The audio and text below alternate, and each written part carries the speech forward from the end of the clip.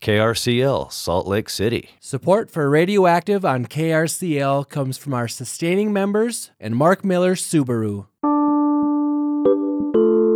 Hey, this is Radioactive. I'm Laura Jones. Radioactive weeknights at 6, KRCL show for, by, and about grassroots activists, community builders, punk rock farmers, and DIY creatives. Tonight on the show, Dr. David Derizotis of the Peace and Conflict Studies program at the University of Utah is back to walk the radical middle. He's been searching out for a Republican and a Democrat to have a conversation with. And tonight, Representative Kira Birkeland, the incumbent in what will be District 4 at the polls this fall, and her Democratic challenger, Chris Campbell. Dr. Dave will walk the radical middle with them and try and find what's going on in polarization in our community, and they've agreed to talk about the issue of abortion, so stick around. Plus, meet the neighbors. We've got KRCL's 909 Day block party and record sale tomorrow here at the station, and we've been meeting the neighbors this week. Tonight, Give Group, which owns a whole bunch of property around us, and in fact, is a benefactor here at KRCL. First, rallies and resources. Tonight at 6, that Humanities in the Wild, Prison Ecology, and New World Coming. That's at Swanner Preserve and Eco Center. It's part of the Utah Humanities Book Festival. I've got a link to all of the calendar for the book festival going on now through October. Another one to put on your radar is Hispanic Heritage Parade, The Corn People, with Jose and Kelly Carlos on the south stage of the Gateway in downtown Salt Lake, 12:20 p.m. this Saturday. It says, bring your chiquillos for an interactive reading with children's book authors and Aztec dancers Jose and Kelly Carlos. They will learn about the history of corn and how it binds Latinx and Native communities. At 2 o'clock Saturday over at the Box 2, it's Corazones with Mauricio Novoa. Corazones is a reading and writing cipher for the Utah Poetry Slam community. Mauricio is poet and author of Memorias from the Beltway. And then 7 o'clock Saturday night at Rooster's B Street Brewery in Ogden, it's Open Mic with Mauricio, whose poems span subjects such as ethnic identity, the economy, migration, hip-hop, and familial love. Check tonight's show notes for a link to the book festival, and you can track down all of these events. And now it's time to meet the neighbors here in the Guadalupe, the neighborhood where KRCL has set up our new studios on 509 West, 300 North. A lot of the property in this neighborhood has been bought up by Give Group, GIV, and I had a chance to Zoom earlier today with Chris Parker to find out more about their strategy in this neighborhood. So my name's Chris Parker. I work with a group called Give. We do community redevelopment, specifically in areas that haven't had a lot of traction in a lot of years, and then in areas that are overheating. Most recently, we've focused on areas that are rapidly gentrifying, and we seek to bring a little bit of balance back to it, or at least preserve some of that balance as they go through the change that they're experiencing. Full disclosure, you're a big supporter of KRCL and our presence in the Guadalupe neighborhood. I was hoping you could back up and tell us what you see happening in this area here on 5th West between 2nd and 3rd North. Are you going all the way north to 4th? Yeah, we have projects on 400 North. I mean, Guadalupe historically has been this almost clandestine, remarkably eclectic place of a variety of different backgrounds and incomes. It's one of my favorite places in the city. It's where I live, and where Give was actually based out of for the majority of its time in Salt Lake City.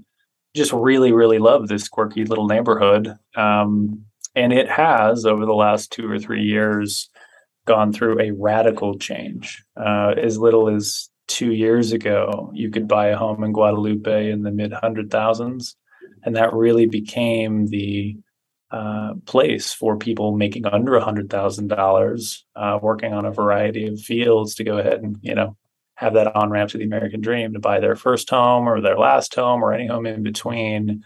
And the community reflected that. It truly was a melting pot of almost every type and personality and background that you could imagine. And unfortunately, for everyone except the current homeowners in Guadalupe,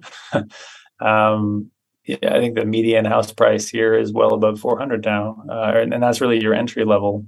which has made it so that anyone making less than $100,000 can no longer afford to buy a home here.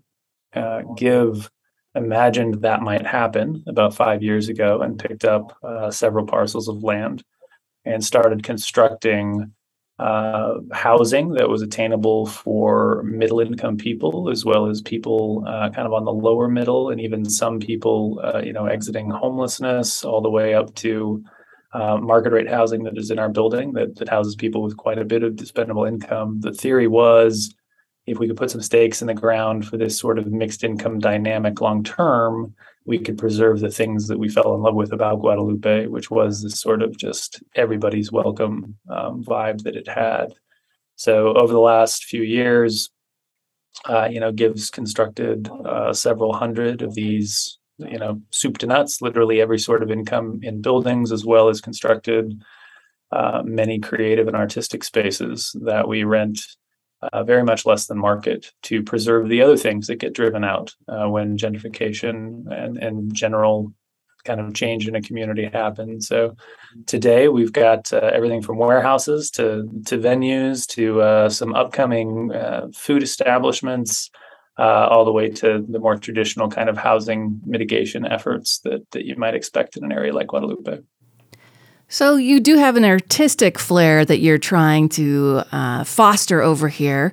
You've got KRCL, you've got the Oddstar Art Collective, you've got Rise Up School of Dance, and more to come. Why do you think this is a great neighborhood for the arts? I think it's such an easy neighborhood to get to geographically. We are on one of, if not the best transit stations in Salt Lake County, maybe even in the whole line. And you have a massive influx of very high-end market rate development.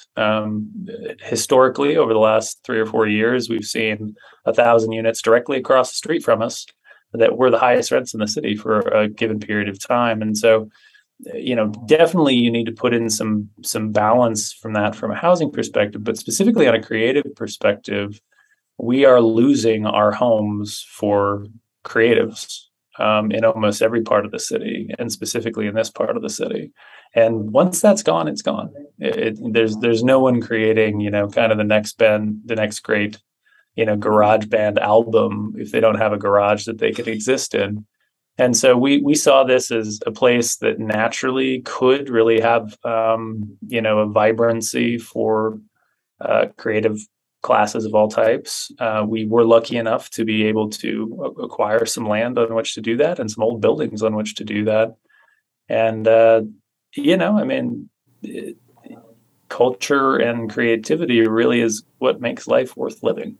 And I don't think we're seeing as much in a lot of the efforts to go ahead and maintain some semblance of egalitarianism in our communities, to also think about, well, okay, like, what is the soul of Salt Lake, and specifically where is that going to be preserved? Because it won't naturally happen. Yeah. Well, you're developing new things. You have an eye toward mitigating the effects of gentrification. But like any developer, I am sure, and I've seen the stories of the criticism of what you're making displacing the past. How do you balance that as a developer, as an organization that does nonprofit and for-profit? And we're also an organization that, was not immediately born out of this neighborhood. And I think it was a very fair, critique that, okay, you're going to come in here, you're going to do all these things, but you're not of here, you're not from here. I think we try to do the best to preserve not necessarily the specific things in a neighborhood or the specific families in a neighborhood, although we do want a place for everyone to go to if they do, say, get displaced because their house became unaffordable for them. But we also have tried to focus a lot in Guadalupe on parcels that did not tear down really vital aspects of that community. So, in Guadalupe, we're not going to go and take 20 homes and tear them down in order to build something for a different class of people. We've been lucky to find some of these old warehouses and, other community amenities that had been fallow for, the better part of a decade. and try to revitalize those. So we have kept ourselves kind of working mostly on areas that weren't kicking anything out, and really tried to make them landing places for activities that probably won't be here in 10 years unless there's very specific targeted action on preserving them. All right, so broad strokes. What are we going to see in the next 5 years in the Guadalupe from GIV? From GIV, I mean, so sadly, I think what we'll see in Guadalupe is a continuation of prices getting ever higher. I wince. I have a lot of great realtor friends who I love, and many of them have started calling this West Marmalade. And so I do think you'll see the perception of this being the east side instead of the west side come to dominate, which, as someone who considers where I live the west side, that's going to take some learning for me. But I think that barrier used to be State Street 30 years ago, and then it moved to Third West, and then it moved to the train tracks. And guess what? The freeway is going to be the barrier in short order, and then I'm sure it'll be Redwood at some point. But that's going to happen. In relief of that, we really would like to see more activities and spaces and places to live and work and be that anyone from any income could enjoy. And I know that's a very broad thing, but we'd love to see more places for people to gather at various price points. We'd love to see more places for the generation of the sorts of things that give color to life. And we'd love to find models where those things can be self-supported, specifically with creatives. Creatives often make these sort of amazing places in our lives and then get kicked out immediately after they've done it because they outprice themselves. How can you take some of that generation that happens and have those funds return to the artists? So not only are they allowed to stay, but they're allowed to continue to create in the neighborhoods that they build. So very, very broadly, I think those are our large interests. We'd also like to see more food in Guadalupe. So that would be a big thing for the next 2 or 3 years. How can you create healthy, attainable food that, again, are at price points where everyone can enjoy them instead of, what happens a lot of times where the hip place comes in that serves great food, and then it's clearly built for the people that are going to come because of it instead of the people that exist there right now. And that is Chris Parker of GIV Group, one of our neighbors here in the Guadalupe. Tomorrow is KRCL's 909 Day, block party and record sale. And I had the chance to talk with two of the folks touching all the records this week. Eric P. Nelson is back. Hey, Eric. How's it going? Doing pretty well. You also brought in an expert. Yeah, we found a new expert. Introduce us. We've got Taylor. I almost said Tyler. That's okay. Taylor. We lost our Tom last year. Tom moved back to South Carolina, and he was our record guru. And right when I need a new person, Taylor sends an email and says, I would like to get involved. And we forced him into it, and he's been just wonderful. He knows so much, and he's been working on the cream of the crop. Okay, the top of the top of the crop that will be available at 4 p.m. here at the block party and record sale tomorrow, 4 to 8 p.m. at KRCL. Details online at krcl.org. But Taylor, give us a little sampling of the cream of the crop. What do you got on top? Go ahead and pull those up. Yeah, we'll pull them up here. I pulled out a few things. We already talked about blues, it sounds like, a couple days ago, which there's a heavy representation of in our record sale this year. But likewise with a bunch of Beatles albums. So in front of me, I have a early 70s reissue of Help, which is an import, which is kind of cool. This is not the only copy I've seen come through, so that's kind of exciting. But it's in good quality condition, good both shape. the art and the vinyl. Check tonight's show notes for a picture. Yep. What's next? I pulled this out because it's a favorite record of mine, but it's Live Evil by Miles Davis. It's from his 70s fusion period, so it's a double LP. And it's beautiful art. It's an original press, yeah. Original press. It's in pretty good condition? It's in great shape, yeah. All right, so that's available. At a nice price as well. And a lot of these records are priced below what you'll find them for online, which I think is kind of good too. Mm-hmm. I have this random prog rock band called French Lick with their album Glider. It looks like it was almost like a home pressing, but a very rare record overseas and in the States likewise. So if you're into kind of deep cuts of prog rock, that's pretty exciting. Likewise, a bunch of Talking Heads. We have a original pressing of 77. We have a ton of copies of these too. They're all in great shape. And just so you know, you got on this record the book I read, Don't Worry About the Government, First Week, Last Week, Carefree. Psycho Killer is the one that folks are going to recognize mostly from Talking Heads 77. Super exciting. And then here we go, the pièce de résistance. We have a bunch. Wait a minute. What? Where is my Black Sabbath Sabotage record? How come it's not in... Oh, never mind. I took it. You took it. You like banned it from these sessions. Yeah. I apologize. Go ahead with No, that's okay. What you got there? I have two actually in this bin. First U.S. pressings, so-called Winchester pressings of Dark Side of the Moon. It was the first copy released in the States. We've got 2 copies that are in really good shape. But if you don't catch those, we have many, many more editions and versions Pink of Floyd, Dark Side of the Moon. Dark Side of the Moon. Yeah. It even feels heavy. Yep. Sounds. You know, And if seeing Roger Waters tonight was out of your price range, come on Bring it down to the home. record sale and grab some Pink Floyd on vinyl. Go home and experience that. All right. So, Taylor, want. you're still going through stuff today. Yeah, a little bit. We're just kind of like organizing things, but I think we're getting there. Yeah. Anything else that you've seen that you're like, whoa, we got that? Yeah, I really wanted to emphasize the blues that we've had come in because it's not often you see such a substantial blues collection. So that's going to be really good if you're into blues. Likewise, kind of like 80s new wave stuff. There's a ton of that. But That's part of mine. yeah, Part of my collection. but Pink Floyd in general, I mean, we have copies of almost their entire discography. So In the meantime, folks can still donate, Eric. Correct. Yeah, we will be at the 909 Block Party tomorrow, but also we'll be at the 9th and 9th Street Festival on the 17th, and then at the Downtown Farmers Market on the 24th. And we'll be adding new stuff to each of those sales because we're still sitting on crates that we just haven't got to yet. So each of our record sales will have brand new, really good stuff. Eric, Taylor, thanks so much. yeah, no problem.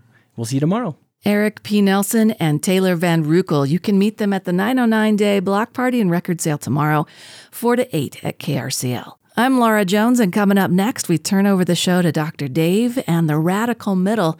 To get us from here to there, as Dr. Dave is going to be trying to find common ground between right and left, we've got war.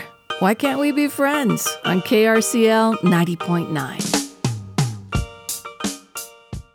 The Utah Division of Services for People with Disabilities helps people with disabilities live their best, most independent life by providing services such as employment and independent living in their communities. Learn more at dspd.utah.gov. Hey, Gavin Dahl here, KRCL's new executive director, inviting you to come down to KRCL's 909 Day Block Party and Record Sale, Friday, September 9th from 4 to 8 p.m. Do some crate digging through the KRCL record sale, take a spin on an e-bike with Magnum Bikes, screen print a t-shirt with Rock Camp SLC, and check out Radioactive live from our parking lot with Utah band The Zissous. Community partners include Rise Up School of Dance, the Boys and Girls Club, Give Group, Guadalupe School, Odd Star Studios, Spy Hop, Tree Utah, and more. Sponsored in part by Mark Miller Subaru, join us Friday, September 9th from 4 to 8 p.m. here at KRCL 535 West 300 North. Details at krcl.org. Hey, Radioactive listeners, this is Shell Ya with my Rock Camp SLC hat on. One thing we do at Rock Camp is campers create a band logo. And with some Mod Podge screens and some duct tape, we screen print the logos on t-shirts. We will be bringing those skills to KRCL's 909 Day Party tomorrow from 4 to 8 p.m. Bring whatever you want. We'll print KRCL's Electric Bee on it. Or snag yourself some available Rock Camp swag, and we'll KRCL that up as well. See you there, folks. Oh, Shell yeah. That is going to be so cool. Hope to see you all there. I'm Laura Jones. You're listening to Radioactive, and coming up at 7 o'clock tonight, it is Democracy Now!, followed by Thursday Night Psych Out with DJ Mike Walton, The Dirty Boulevard with Gianni at 10:30, and then Rich with I Don't Sound Like Nobody at 1 a.m., Jolene and Illustrated Blues at 3, and John Florence starting off your brand new day for KRCL 909 Day at 6 a.m. It's time to pass the microphone now for a Radical Middle edition of Radioactive with Dr. David Darazotis. Take it away, Dr. Dave. So welcome to the Radical Middle. I'm Dr. Dave Darazotis from the University of Utah Peace and Conflict Studies program. And I am super psyched, Laura, to be today, have a chance to moderate a dialogue with Kara Birkland and Chris Campbell. And I'm going to give both of you a chance to introduce yourselves, mainly because when people introduce me, I always cringe, and especially if they go on and on saying positive things. So how about if I ask you first, Chris, would you just say hello, please, and tell us what you're doing these days? I hear you're running for office. Certainly. Hello. I'm excited to be here today for this conversation. Thank you so much for facilitating this. So my name is Chris Campbell. I'm running for representative in the same district that Kara Birkland represents right now. We're running against each other, and I'm I'm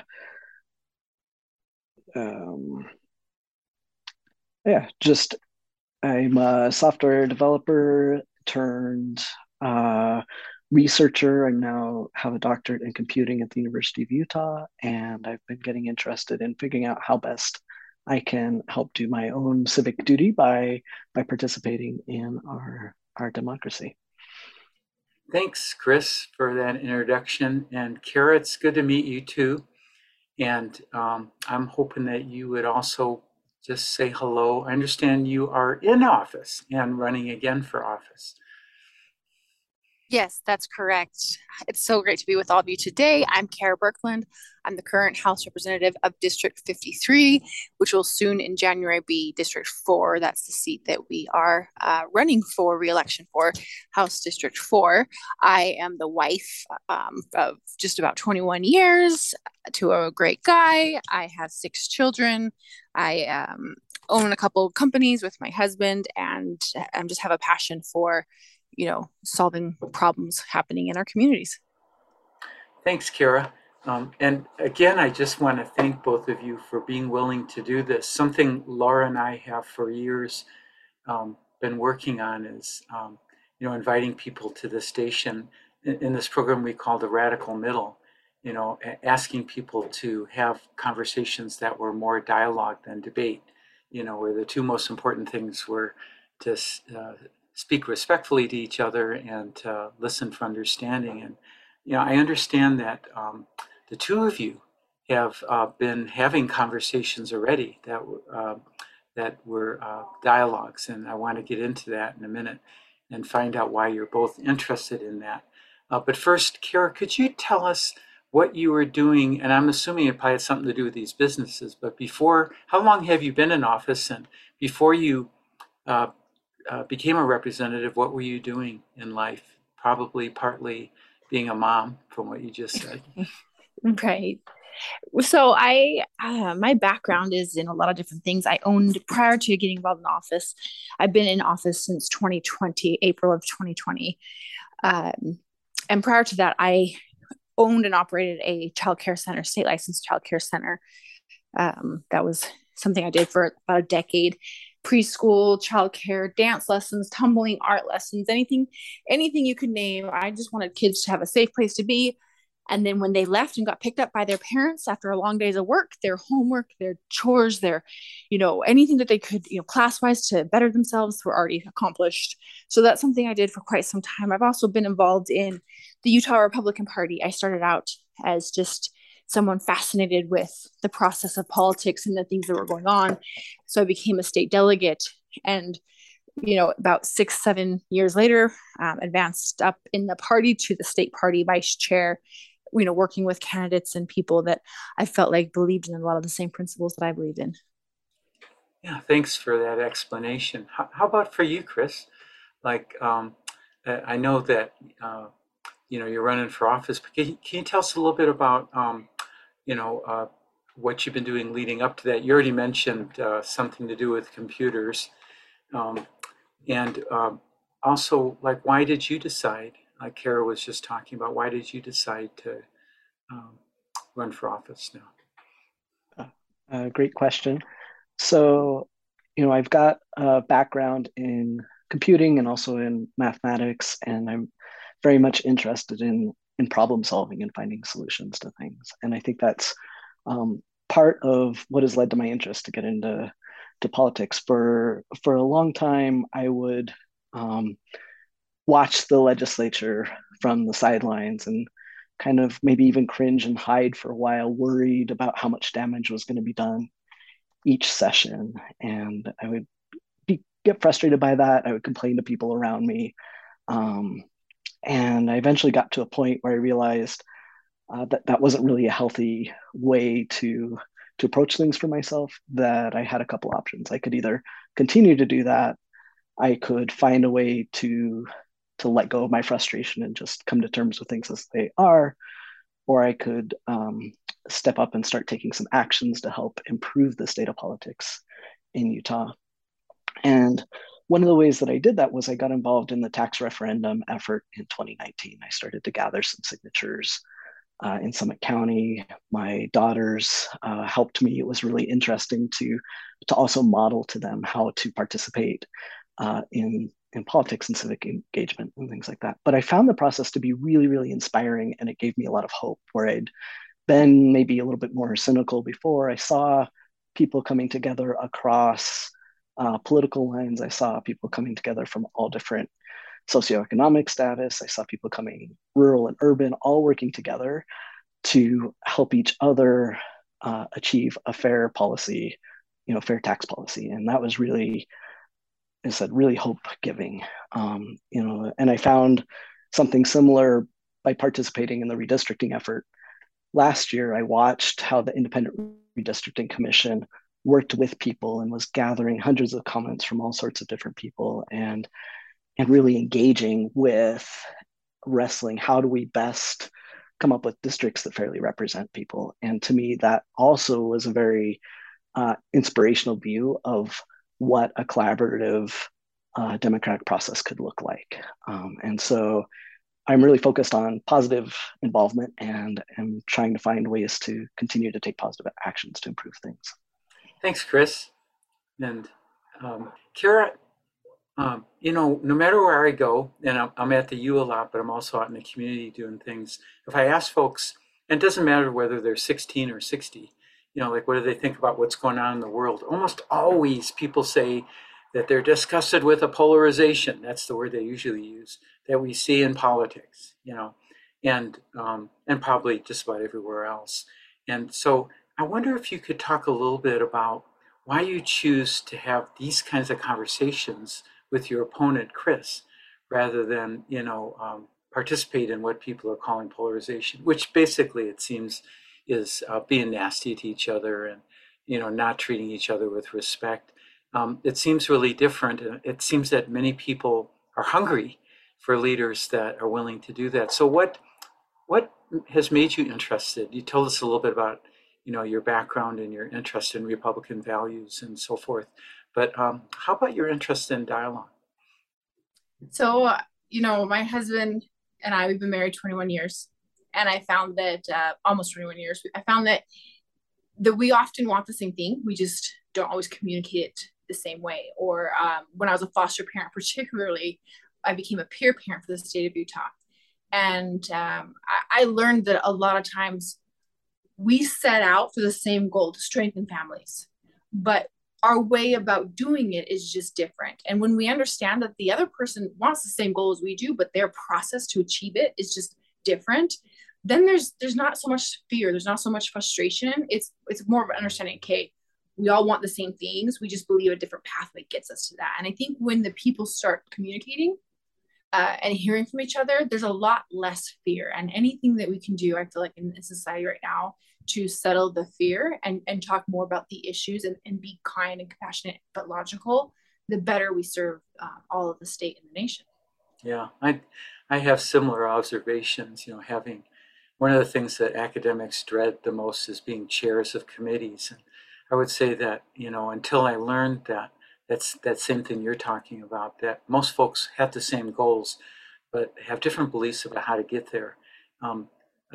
That really made a difference, in being a leader. And Chris, do you have anything that you would add or say about that same question?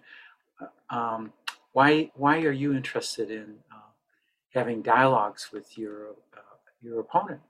In this era of polarization where so many folks are perceived as being really nasty to each other. Well, so it's really interesting. Kara was hosting a town hall in I think it was March or February. Time kind of escapes me these days. And we got to talking afterwards, and she said, you've got a lot of really good ideas, and we're not really as far apart as maybe people think we are, and asked if I was interested in running. And to me, that was really interesting way to start a campaign. And race was not so much about how can I compete, but was, can we have an opportunity here to demonstrate to people that we really do have a lot of the same common goals and a lot of similar ideas and a lot of similar objectives, and to focus on those places that we have in common instead of spending all of our focus on our differences. And what I'm learning as I'm campaigning, it can be tricky, right? There's pressure. People want to know, well, what makes you different from Representative Birkeland? And so I think sometimes those questions asked from a more innocent perspective are the thing that start that division, because we start to focus on what our differences are. And I think it's important to come back and reflect on, we have a lot of similarities. One of the similarities is we're trying to represent the same district. And so regardless of which of us is representing that district has the same needs. So a lot of the solutions that are going to be good for the district are going to be good for the district regardless of which one of us is the one representing. And so I think it's important to keep that in mind as well, that focus on our district needs. Yeah, that makes sense. How I want to ask you both, as you notice, I'm asking you both the same questions. Chris, how did we get in this mess from your perspective, where so many of our leaders don't believe what you and Kara just said, that feel that the best way to get elected is to, just say lots of negative things about your opponent, or to, even give disinformation about them, in order to get elected. Why is this prevalent today? I asked a historian that a couple months ago at a dialogue, is this something that we've seen before in the country? And she said, from time to time, we've been in periods of polarization, and then it seemed like that lessened. But what's your sense of that? Why is that going on today? Right. Well, I think some things like social media and some of those things help to contribute to this particular flavor of polarization that we're seeing now. And I think the pandemic situation where we were a little bit more isolated than usual also contributed to that. For me, part of the challenge is we get into bubbles where we're talking with people who have the same ideas. And when we're not interacting with people who have different ideas, we can start to other them, and we can see them. To me, that othering starts down the path of dehumanization, which can lead to a lot of bad issues that we've seen over the years in various countries, right? And so I think where that leads to here, where what really frustrates me about the state of polarization right now is that there will be people who will see a D for Democrat by my name and just immediately tune me out as if I have no good ideas because of the party I've chosen to affiliate with, right? Or the same thing I'm sure can happen to Representative Birkeland as well. If they see an R, they might immediately tune that out. And I think just because we, have maybe different political affiliations or value systems or things like that, doesn't mean that people on both sides or people who are unaffiliated or people who are libertarian, there's good ideas across the spectrum. People have good ideas across the spectrum. And I think our best ideas and our best solutions come when we take those good ideas from those various perspectives and we put them together and make something that really works for people across the spectrum.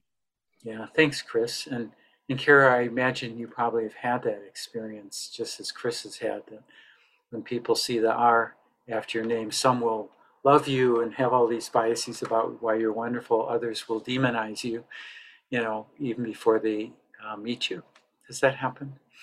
Oh, yeah. It's, you're a Republican. I can't stand what your party's done. I used to be a Republican, but then you elected so-and-so, and now I can't support you. And you're like, well, please, I'm all for being judged for my actions, for my stance, my positions, and not for that of others.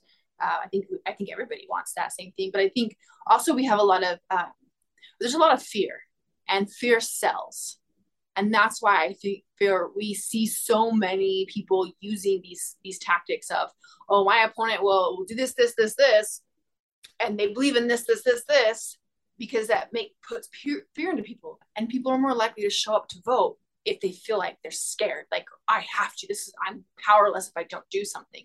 And that need for the fear is what I feel like is feeding a lot of the division and the polarization, and people will use fear sometimes to keep their own power as they see it as power. Are we afraid of the things that are, that we hear in the news all the time? Is that what scares us the most? The pandemic, the Ukraine war, the climate change, fires and floods? Is that what we're scared of, or is there something else, do you think, Kira? I've noticed a lot of people are after COVID, they're afraid of losing their freedoms. They're afraid of losing, let's be honest, they're, the taxes right now. They can't afford some of these tax rates that we've seen throughout the state and the nation. They're concerned about gas prices. How are they going to keep food on the table for their family? And you'll see a lot of that rhetoric in a lot of the campaigns nationwide, where it's, you're not going to be able to provide for your family. And nobody, Democrat, Republican, wants to feel that sense of fear that I've lost the ability to provide for my family, or you're not going to be able to, go to work or go do this and that. And also, of course, we don't want a war. Yes, absolutely. There's fear for the wars. But I think I've seen more is the personal fear of, you will become enslaved to a government. You will become enslaved to paying these taxes. You will be enslaved, to whatever these ideas, and nobody across the political spectrum wants to have that feeling. And so you'll see both sides using that a lot. Yeah. So today we've talked about tackling for a few minutes, one of the most controversial issues there are, which is abortion. And you've both agreed to talk a little bit about that. And maybe I could ask you to start, Kira, as we turn the corner into that topic, and maybe start by, could you tell us your position on abortion, and then I'll ask Chris for the same, and then we'll see if we can find some kind of common ground or a radical middle, as we call it sometimes on KRCL, that's possible between the two of you. So, Kira, do you want to start? You bet. So for me, I am pro-life. I'm for life in every way, but I'm also for support. We have been foster parents because I understand that there are those who have children who weren't prepared, and so we can step in as a society and help those parents and those families. And I believe we need to do more to help and support women who are going through the childbirth experience, who are concerned and scared. Always, if the life of the mother is at risk, we should be able to save that woman's life. Absolutely, like that's unequivocally my stance is the life of the mother should be an exception. Otherwise, I do believe that we need to value the life of everybody, even the preborn. In the dialogue class I teach at the U, over the years, we almost always tackle abortion and invite in folks to discuss it with the students. And often they will when they talk about abortion, they'll say, after a certain period of time, then I'm against it. How do you look at that? Are you against abortion at any time during the pregnancy or after a certain period of time? Where are you at about that? So for me, this is a question I get a lot. They want to know, about the morning after pill. I think we should make the morning after a pill accessible. Now it's available on Amazon. It's available at most pharmacies over the counter. But I don't think there's a lot of education that the morning after pill is not an abortion pill. The morning after pill is a great tool that many women should be knowledgeable and educated on to use. However, once there's fertilization, once there is stirring within the womb, I believe there's life, and I believe that's when the life needs to be protected. Okay, thanks. So let's see what Chris says next, and then we'll get into the dialogue more. So, Chris, what's your position on abortion?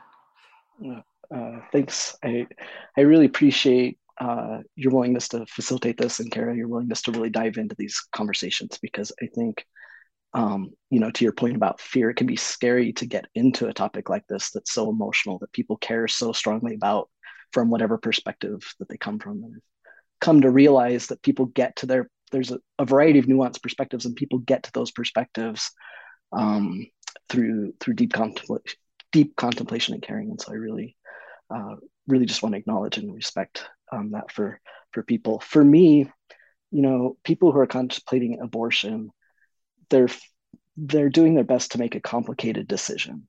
They're looking at their current family. They're looking at potential future family. They're looking at the health of themselves, the health of their existing kids. They're looking at whether they can provide for any kids that would come in the future. They're looking for, how can they provide for the health of the developing fetus. They consider whether they've got financial and emotional and physical ability to bring a pregnancy to term, let alone support afterwards. And they also contemplate things like the state of our foster care system and adoption system, and can somebody, when we bring somebody into this world, can we support them and give them a life where they can thrive and do well? And so this is a really complicated, nuanced decision that people are making.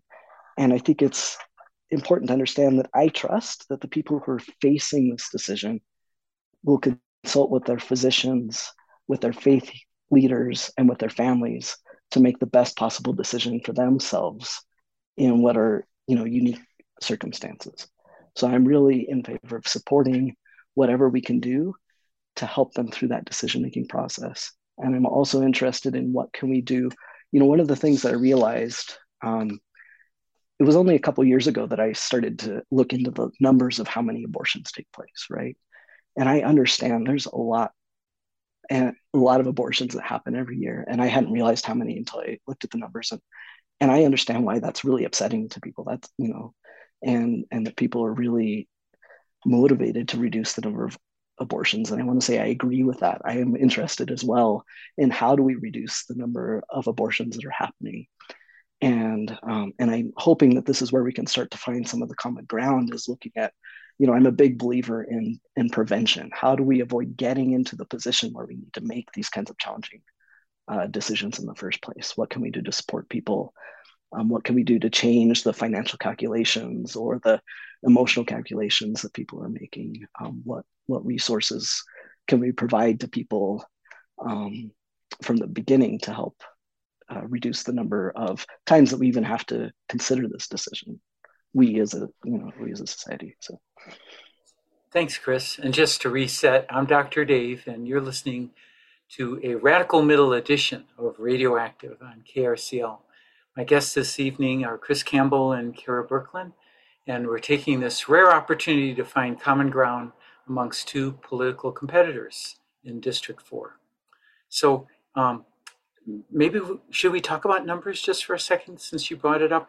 Do either of you want to tell us about how many abortions happen a year in Utah? What do we know? I'm not sure I know the exact numbers in Utah right now. I know that one of the numbers that gets tossed around, Carrie, you can correct me if I'm getting this wrong, but is on the order of, the number that people like to use is on the order of 30 million since Roe v. Wade, for instance. Oh, I see. In the U.S. In the U.S., right. And so in Utah, I don't know what that number looks like. I do know that number has generally gone down over the past decades as well. So I think it's also, important to consider those trends and to look at that information. As we start to get into what's effective in reducing the number of abortions, I think it's important to pay attention to, which policies actually change the number versus which ones we just think will change the number, but may actually increase instead of decrease. Yeah, makes sense. Kara, do you have any ideas about why there's been a trend of less abortions in our country over the last 10 years? Because like Chris is saying, maybe that would give us some ideas about prevention. Yeah, thank you. Yes. In my research, and this is a topic I I do care deeply about for a variety of reasons, having given birth to 4 kids and being involved in the foster care system. Also, when I was pregnant with my last child, the doctor did recommend that I abort for my own health and safety. And so it's something that's really, since I was a small child, and something that I'm really passionate about for a variety of reasons. And so I estimate roughly around 1,000 a year here in our state. And that is, the number goes down as I look into this more, is because there are more and more clinics that will prescribe medication to a woman to have an abortion. And when there's complications, they'll come in and they will basically regard it as a miscarriage, because they don't disclose that they went to a clinic and they had, sought an abortion pill. They just go in and say, I've had this heavy bleeding, I've got a lot of cramping, a lot of pain, I'm really concerned. And it's written off quite often, unfortunately, in our state and in many states in America as just miscarriages. It's a concern I have a lot with some of the practices we do with abortions.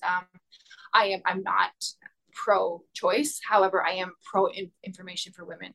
And where they can have abortions, I want them to be safe. And I feel that sometimes we are giving them tools to use without the proper education to use them. And it's putting them in harm's way. And it's sending them to the ERs and places like that with excessive damage and bleeding and pain and suffering that would be unnecessary if we could work together on this issue and provide more support and opportunities for these women and education to them. And so that's a huge concern to me. I think I share that with Chris, is just we need better information to go to women, true information that empowers them to make the best choices and keeps them healthy and alive. And if we can also save babies while we're doing it, that's my hope. That's my goal. Thanks, Kara. Laura just texted me that one researcher has found that in Utah, the number of abortions in 1990 was 4,796. In 2019, it dropped to 2,922. And in that same year, they found that 61.8% of abortions performed in Utah were due to socioeconomic reasons. So that's just some information for our listeners. So in these last few minutes, let's just have a conversation about what would be a compromise position that possibly the two of you could agree on. And I'm imagining you may have talked about this before, so we could jump ahead to that idea. But do either of you want to start that conversation?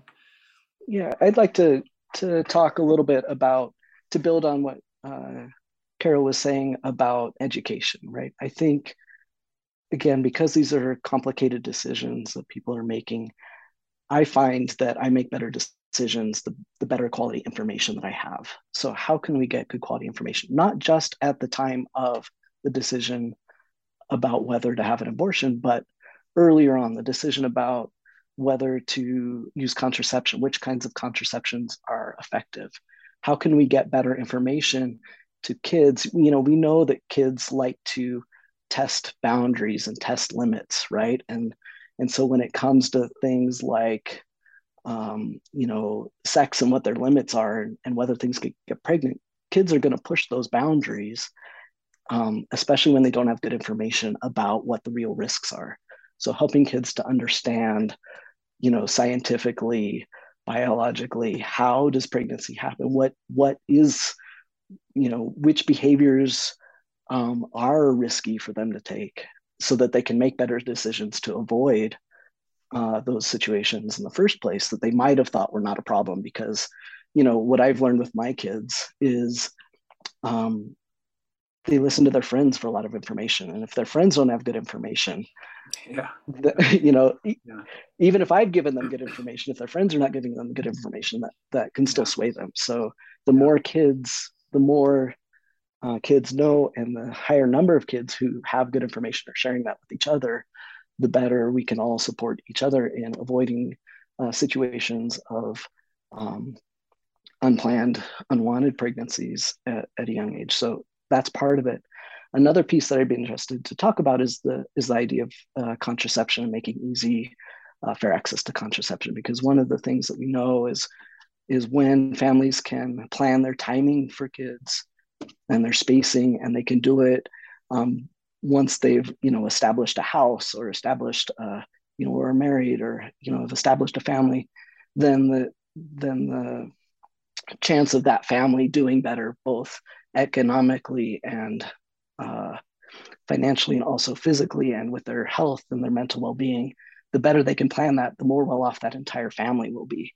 So how can we do things like provide contraception? You talked also about socioeconomic, right? What can we do to provide support for families so that they're in a good enough financial situation that they don't have to worry about whether they can afford to support the kid? Because one of the things we know is a large number of abortions take place in families that already have kids.